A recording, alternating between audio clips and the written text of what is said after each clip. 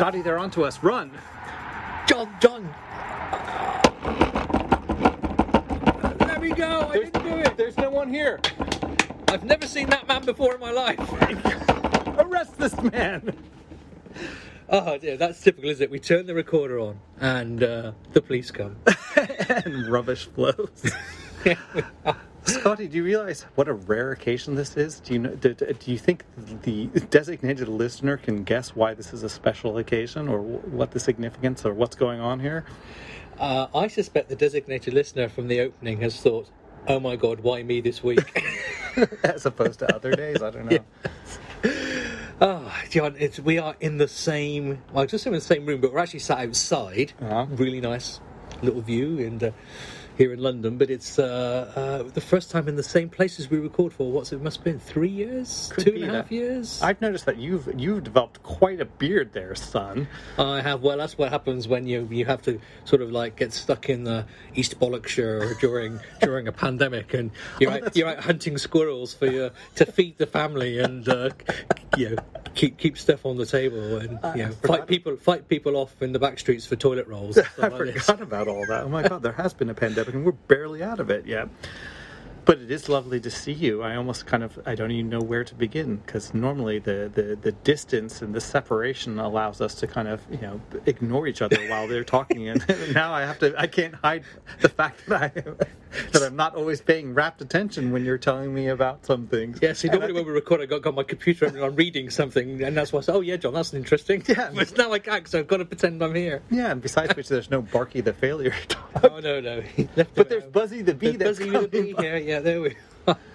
So, John, you're here in London, and today you visited your colleagues. How would that go? I did. That was lovely. So, yes, we do have an office here on Burner Street, and I of course, made a stupid video, which I probably could put it in the show notes, but it's been my kind of silly goal to visit all of our offices, or as many as I can get to, and enlist the people there to make silly videos. So when I was in the Paris office, they had some really great furniture, including the chair that was very particular from the show Lupin.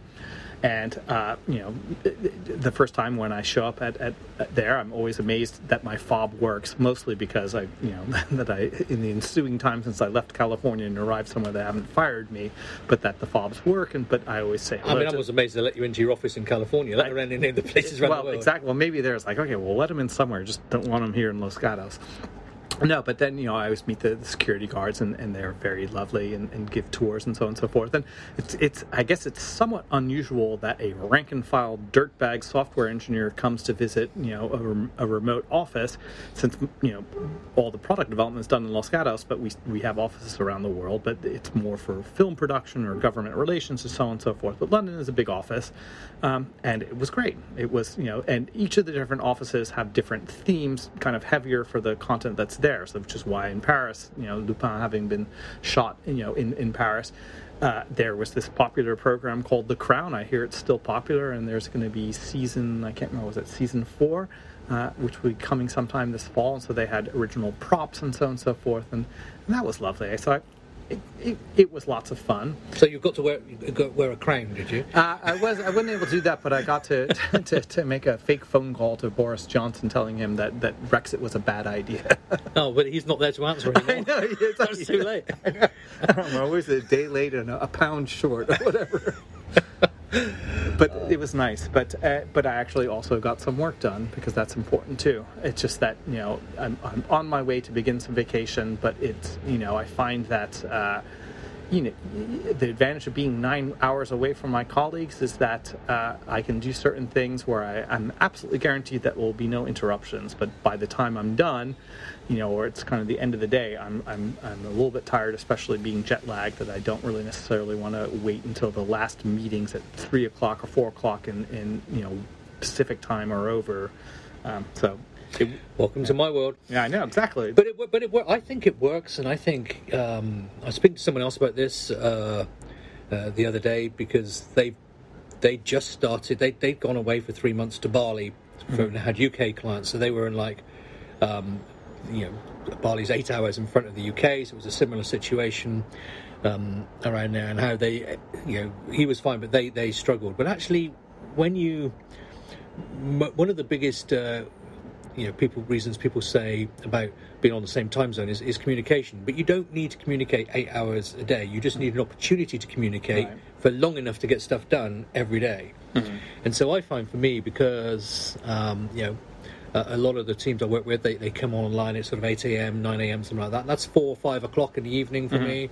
So I tend to work through to somewhere between 6 and 7, maybe 8 if it's a meeting on or something.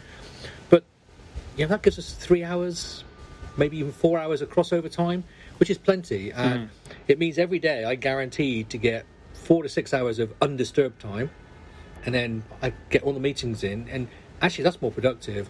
Equally, I think from a delivery point of view, especially as the QA teams on a lot of the projects I work are in the different time zones, American or South American time zones. I do work, I submit it to QA, they do their work during that day, I get the results back by the morning and we go again. So it can be really efficient. So it's just people have got to get over. It's breaking the norms, isn't it? Yeah. And once you do that and get to seeing the benefits, are there downsides? Of course there are, but it's finding the benefits and not just seeing the downsides. Exactly. That flywheel of bugs and bug fixes. It's fortuitous. I create the bugs one day, I let someone find them, I fix them and create new ones the next. It's 100%. Yeah. Actually, on my business card, it should say professional bug creator. And then on the other side, professional exterminator. Yeah, something like that. Two sides of the same. I mean, it is a fairly silly industry, isn't it, where you create problems and then get paid to fix them. Sam, you might have to edit that part out. So talking about bugs, what have you done recently, work-wise? It's funny. Funny you should say that. So, I finally can say that this test I've been working on for many months is now going out for QA allocation, and starting this Monday. So that's good. And is that why you're going on vacation? So that QA can't tell you what's wrong with it? No. QA allocation basically means that we've gone through it, but you still don't know. You need to be able to deploy it to a meaningful number of people. And you do that just to basically say, hey, are there any other things that we couldn't find and so we run that for 1 or 2 weeks, and then we can begin the actual test allocation for us to be able to say, is the thing that we've worked on, does it improve things, does it improve metrics, or sometimes if so long as the metrics stay the same, but it allows something else, it's neutral, we can ship that. We just basically need to make sure that what we do ship doesn't cause the app to crash, or cause some other terrible negative thing to happen. So you have to work really, really hard to get something going. And it's just another reminder of, when you're operating at a larger scale, the types of things that you sometimes find yourself aching to do. It's like, hey, I want to do this. I want to ship it. We ship a new version to the App Store every week. Let's go crazy. And, as tempting as that may be, you can't really do that. That's one thing. But in terms of specific things, I talked a lot about how this project was a brand new canvas, and it was also taking place while there's a big, transition of the underpinning, and there are a lot of different underpinning transitions, not only on the client apps like iOS and Android, but it's pretty common in the world of software to switch technologies or to try new frameworks every couple of years, and sometimes a lot of things overlap at the same time, so that can be very, very tricky, because the problem that you're seeing on your client implementation of something could be your boneheaded client problem, or it could be an outage on the server or something in between, so that can be really tricky. But for the most iOS-specific aspect of it, we went from a world where we were working with Objective-C objects to working with Swift structs, and that in itself makes for some big changes. But then the other big difference is going from the world of collection views with data sources and delegates, where you are responsible for doing everything, but you have a lot of control over it, to a world of compositional layout and diffable data sources. So in the old world, you kind of got used to where the problems would be, and there are tried and true fixes for almost any problem that you can encounter, because that technique for doing the technique's been used for years. Switching to diffable data sources and compositional layout, you can't really say it's super bleeding edge. I would guess you have to say Swift UI is that, although it still uses diffable data sources, and the idea of compositional layout is there.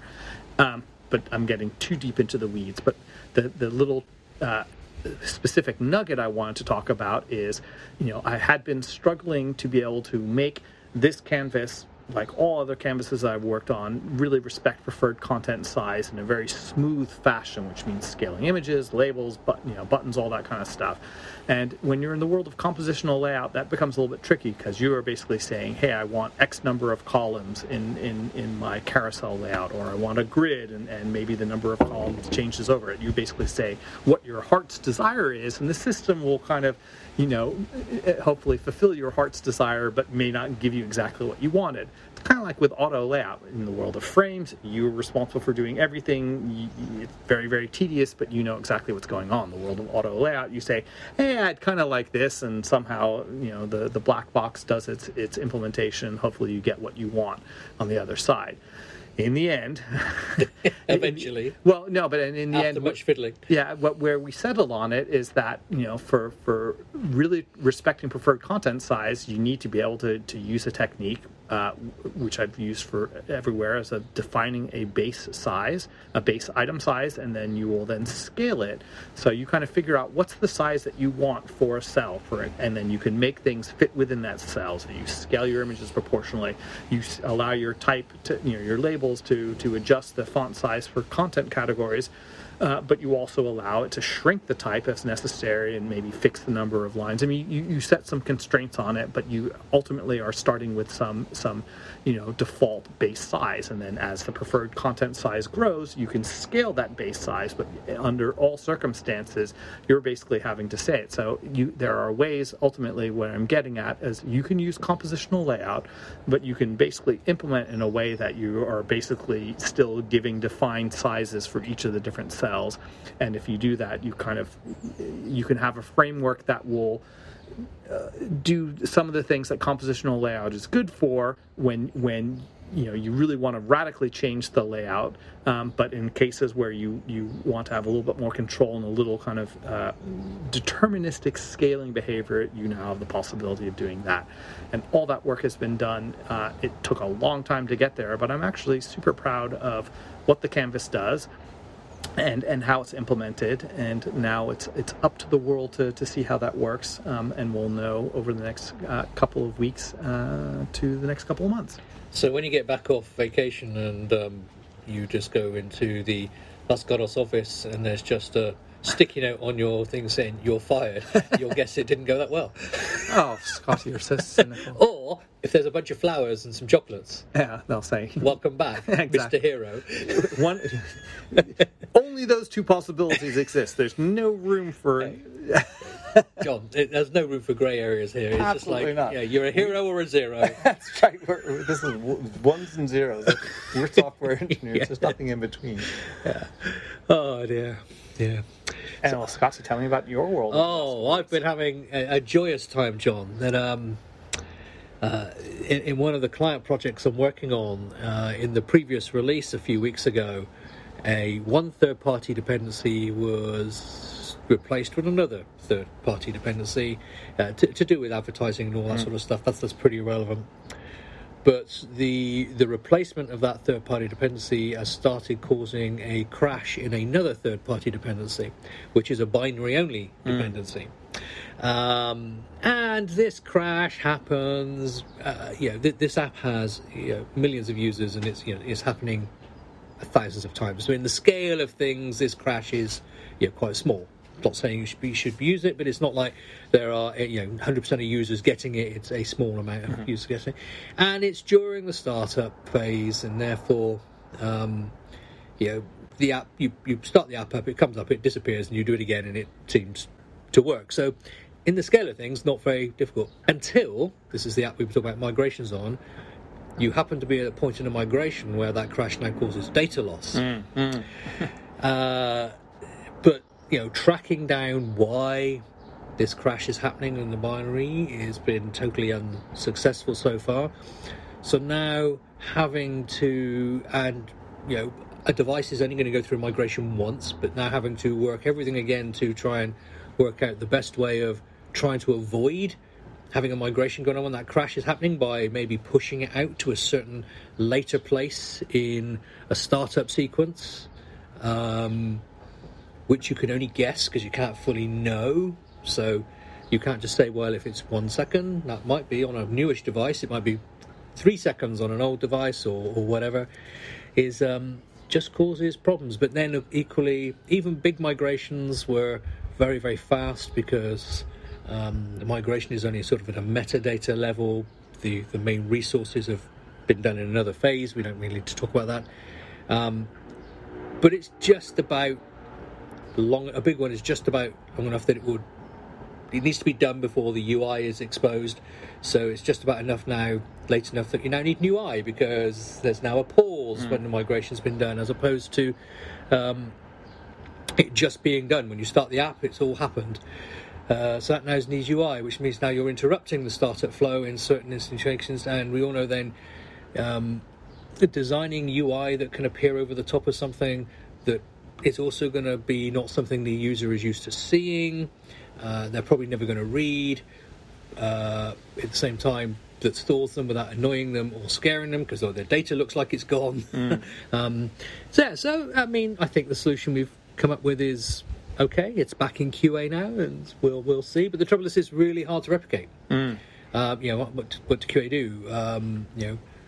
Run 5,000 migrations and hope that one doesn't happen, because in the last 5,000 they saw this 4 times or whatever. It's so how you then test it and know about it or whatever is difficult. So that's sort of like, I think we find it quite hard, or I find it quite hard. We like certainties. We like to know we fix something. We like to know something's exact. And when you're like being more fluffy and vague, that I think we'll be okay here, but until we get I think the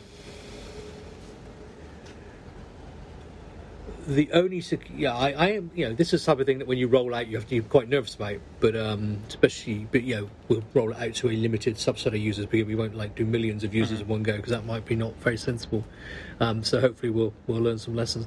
And because of the nature of the architecture of the app with a client and a server and the cohorts we'll choose initially, if we do end up with a couple of hundred people that end up in this, there are ways to put them back to the old way. So it's it's not the end of the world. I mean, support will not like it, of course, but there we are. And that's one of the things that has really struck me about working on this project, and I guess it's something that you must deal with, or your teams deal with all the time, is a bug that happens 0.001% of the time happens a lot when there are millions of users. Yeah, exactly. Yeah? And it doesn't matter how big your support team is, if then 1% of those 0.001 users get in touch with support, you need a lot of people in support. And so you do everything you can to avoid any bug of that nature, or any crash, or anything that causes them to want to access support at all. because support might want to access your neck with their bare hands. Well, yeah, and it's just I remember listening to a interview with _David Smith when I'm assuming most people listening to this podcast know who he is, but he's one of these people who just has 40 apps or whatever, and always says, I'll do this one in 3 weeks, or I'll do this one in 4 weeks. And then when widgets came to iOS, he did a widget app called Widget Smith, and it suddenly became massively popular. And he's a single developer, and he says, but he was suddenly getting 100,000 emails a day of support. Wow. Because it was just literally millions of people decided that his app was going to be in there. And so this is when you're on Netflix and your support goes up and you say, we need to hire more or support people, whatever else, that's one thing. When you're an individual developer and your app takes off, how do you even transition? So success, maybe you want to sometimes be slower. But there we are. It's just and I think it has struck me working on this project. This project's probably got one of the biggest user bases of a project I've ever worked on, and it's it has struck me that that's something that a lot of developers don't consider in the way they do things. It's not just does this work; it's does this work in a way that no one is going to send an email about it. Right. Yeah. Because if you're a large user base, that just can swamp people. Yeah. So that's my week. It's frustrating. These are going through processes where you've got to this is like stage 6 of a process, so you've got to get everything through to stage 6 to test it. It didn't work. Get everything through stage 6 to test it. Doesn't work. Very frustrating. But I've drunk my way through it. It's all right. Well, that's very good. Now we see how the sausage is made. Yeah. Well, Scotty, speaking of third-party libraries, can I talk about Lottie? It's been a while since you've spoken about Lottie. So first you remind people what Lottie is. Okay, so Lottie is this great framework created by some engineers at Airbnb, which basically allows you to take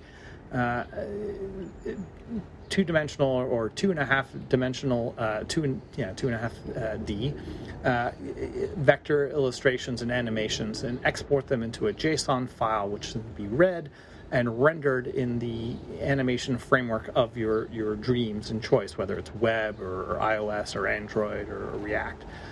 It's been around for a while, and we started using it in our app some number of years ago. And it's a great replacement for having to do complex Bezier curve animations by hand. Now, there are different techniques and tools for doing it that are out there. And in our app, we have some animations that are completely done in code, and we switched to using Lottie because it just saves so much time, because designers can use tools like After Effects. It used to be an export plugin specifically for After Effects, but now there are actually a number of vector drawing and animation tools out there, some of which are web-based, and they'll export it using this defined JSON format, and it's just become an industry standard, so it's great. And so it started out as an Objective-C framework, which had essentially a Swift interface for it, and then they made that's what we started with, and we actually lived on that until about, I want to say maybe 6 months ago, where we had to switch to using the Swift interface, the Swift only implementation, and I used some techniques that other people had pioneered to build an Objective-C kind of compatibility layer, because we had some old Objective-C code that was using this stuff, and we didn't want to have to rewrite everything.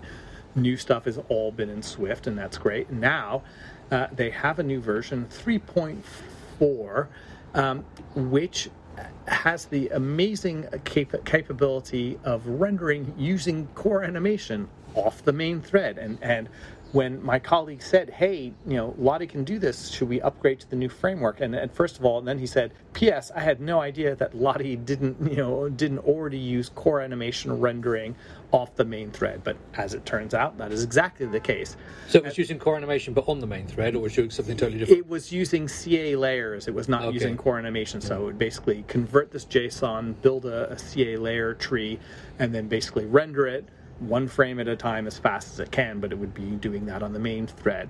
Whereas what they do now is they basically figure out what's the intent in terms of timing and duration and curves and so on and so forth that's implemented in the illustration, in the animation, and they basically say they go fire it, so that core animation has its own highly optimized off-thread rendering pipeline and just blitz to the main thread as it needs to. And so it's kind of interesting because, when we're talking about animations here, we're talking about things like, a remind me button where there's a particular title that's coming in 2 months or 2 weeks or whatever, and you can tap on a button and you can say, send me a notification when this is available on service. So that animation starts out as kind of a bell, and then it morphs into a checkbox. I can have some stuff in the show notes. People, I think, who've used the app on iOS or Android know about this. But that's a type of animation that we're talking about, that is like an animated button, and it's, if you had to write that in code, you just wouldn't. But the fact that you can have this JSON file and framework that does it, it allows you to do this little bit of delight. So one of the things I kind of started to ignore some number of times ago is that you can very easily see the really janky animations using Lottie if the animation is having to contend with a bunch of other things that are necessarily on the main thread, or debugging, as you probably know. If you use logging for debugging, that just sucks CPU. It's like, for debug purposes, it's critically important, but there's a reason why all logging gets turned off for release. So as developers, you kind of know it's going to be terrible, so you just kind of ignore it. So if the animation is janky, you don't care. So with this new version of Lottie, what's amazing is that you can have all the logging, all the live debugging from Xcode, and you can just see it's super busy on the CPU, but the animations itself running completely off main thread, buttery smooth no matter what, and it's glorious. The only caveat is that some of the early, JSON files that you might have output using this system could basically could not be rendered, using this new optimized technique. And in fact, some of the animations that we had were not rendering properly, but thanks to the magic of open source projects that are well looked after, and if you have some relationships with the folks, we met them however many years when it came out. We've been enthusiastic users of Lottie for a long time. So when they asked, they said, hey, here's this new framework, and test it with all your existing animations and see if they work properly. And if they don't, we would love to know what they are. And I feel very happy is because this animation I was telling you about with the bell morphing into a checkbox didn't render properly because the fill was incorrect. But I sent it off to Cal at Airbnb, and within a couple hours, like, hey, I've got a fix, and it's it will be available to you. And I felt so happy about it in so many ways. So there's my little tale of Lottie this week. It ended with a very happy ending. I think basically those words, I felt so happy about it in so many ways, are words that we should now allow our listener to be able to say because we're drawing to an end. Okay. And I felt so happy about it in so many ways. Mm-hmm. So John, you're traveling for the next few weeks. So we may or may not do shows. It depends on your vacation schedule and whether you feel like it or whether you can give a damn. But people can still hunt you down. Where can they do that? Well, they can find me in the place that is nothing if not a game preserve with a bunch of tech pros wielding massive guns in the form of investments and deals that are proposed but then renegotiated, and that's Twitter. Hi, Elon. Anyway, well, you'll find me as Djembe. That's DJEMBE, like the West African drum. And Scotty, if people want to tell you to keep running and go back on vacation, or just go hide from the hordes of people who are pissed off because your migrations didn't work out properly, where might they find you? Well, they can get hold of me as well on Twitter at Elon Doesn't Owe Me, where I am at MacDevNet, and I do occasionally look at it. Oh. But, it is well, John, it's been very pleasant sat on this balcony looking out at the trees, listening to the London life go by, but I think we should get out of here and go drink beer. So we should do exactly that, and you can be thankful that we didn't do that beforehand. Yes, it is. So whoever you are, basically, I know when some podcasters travel, someone like a Marco Arment, he takes suitcases of equipment for his recording with him. We've recorded this with an iPhone and 2 water glasses to prop it up. So we will hopefully have a recording, but maybe all you've really heard is the wind, or the not that wind, John, or the wildlife in the background of the traffic, and we've not come through at all. Or maybe I even forgot to press record. We'll find out in a moment, in which case I don't know why I'm saying it. So thanks for listening. Hopefully you could hear some of it, and until next time, you take care.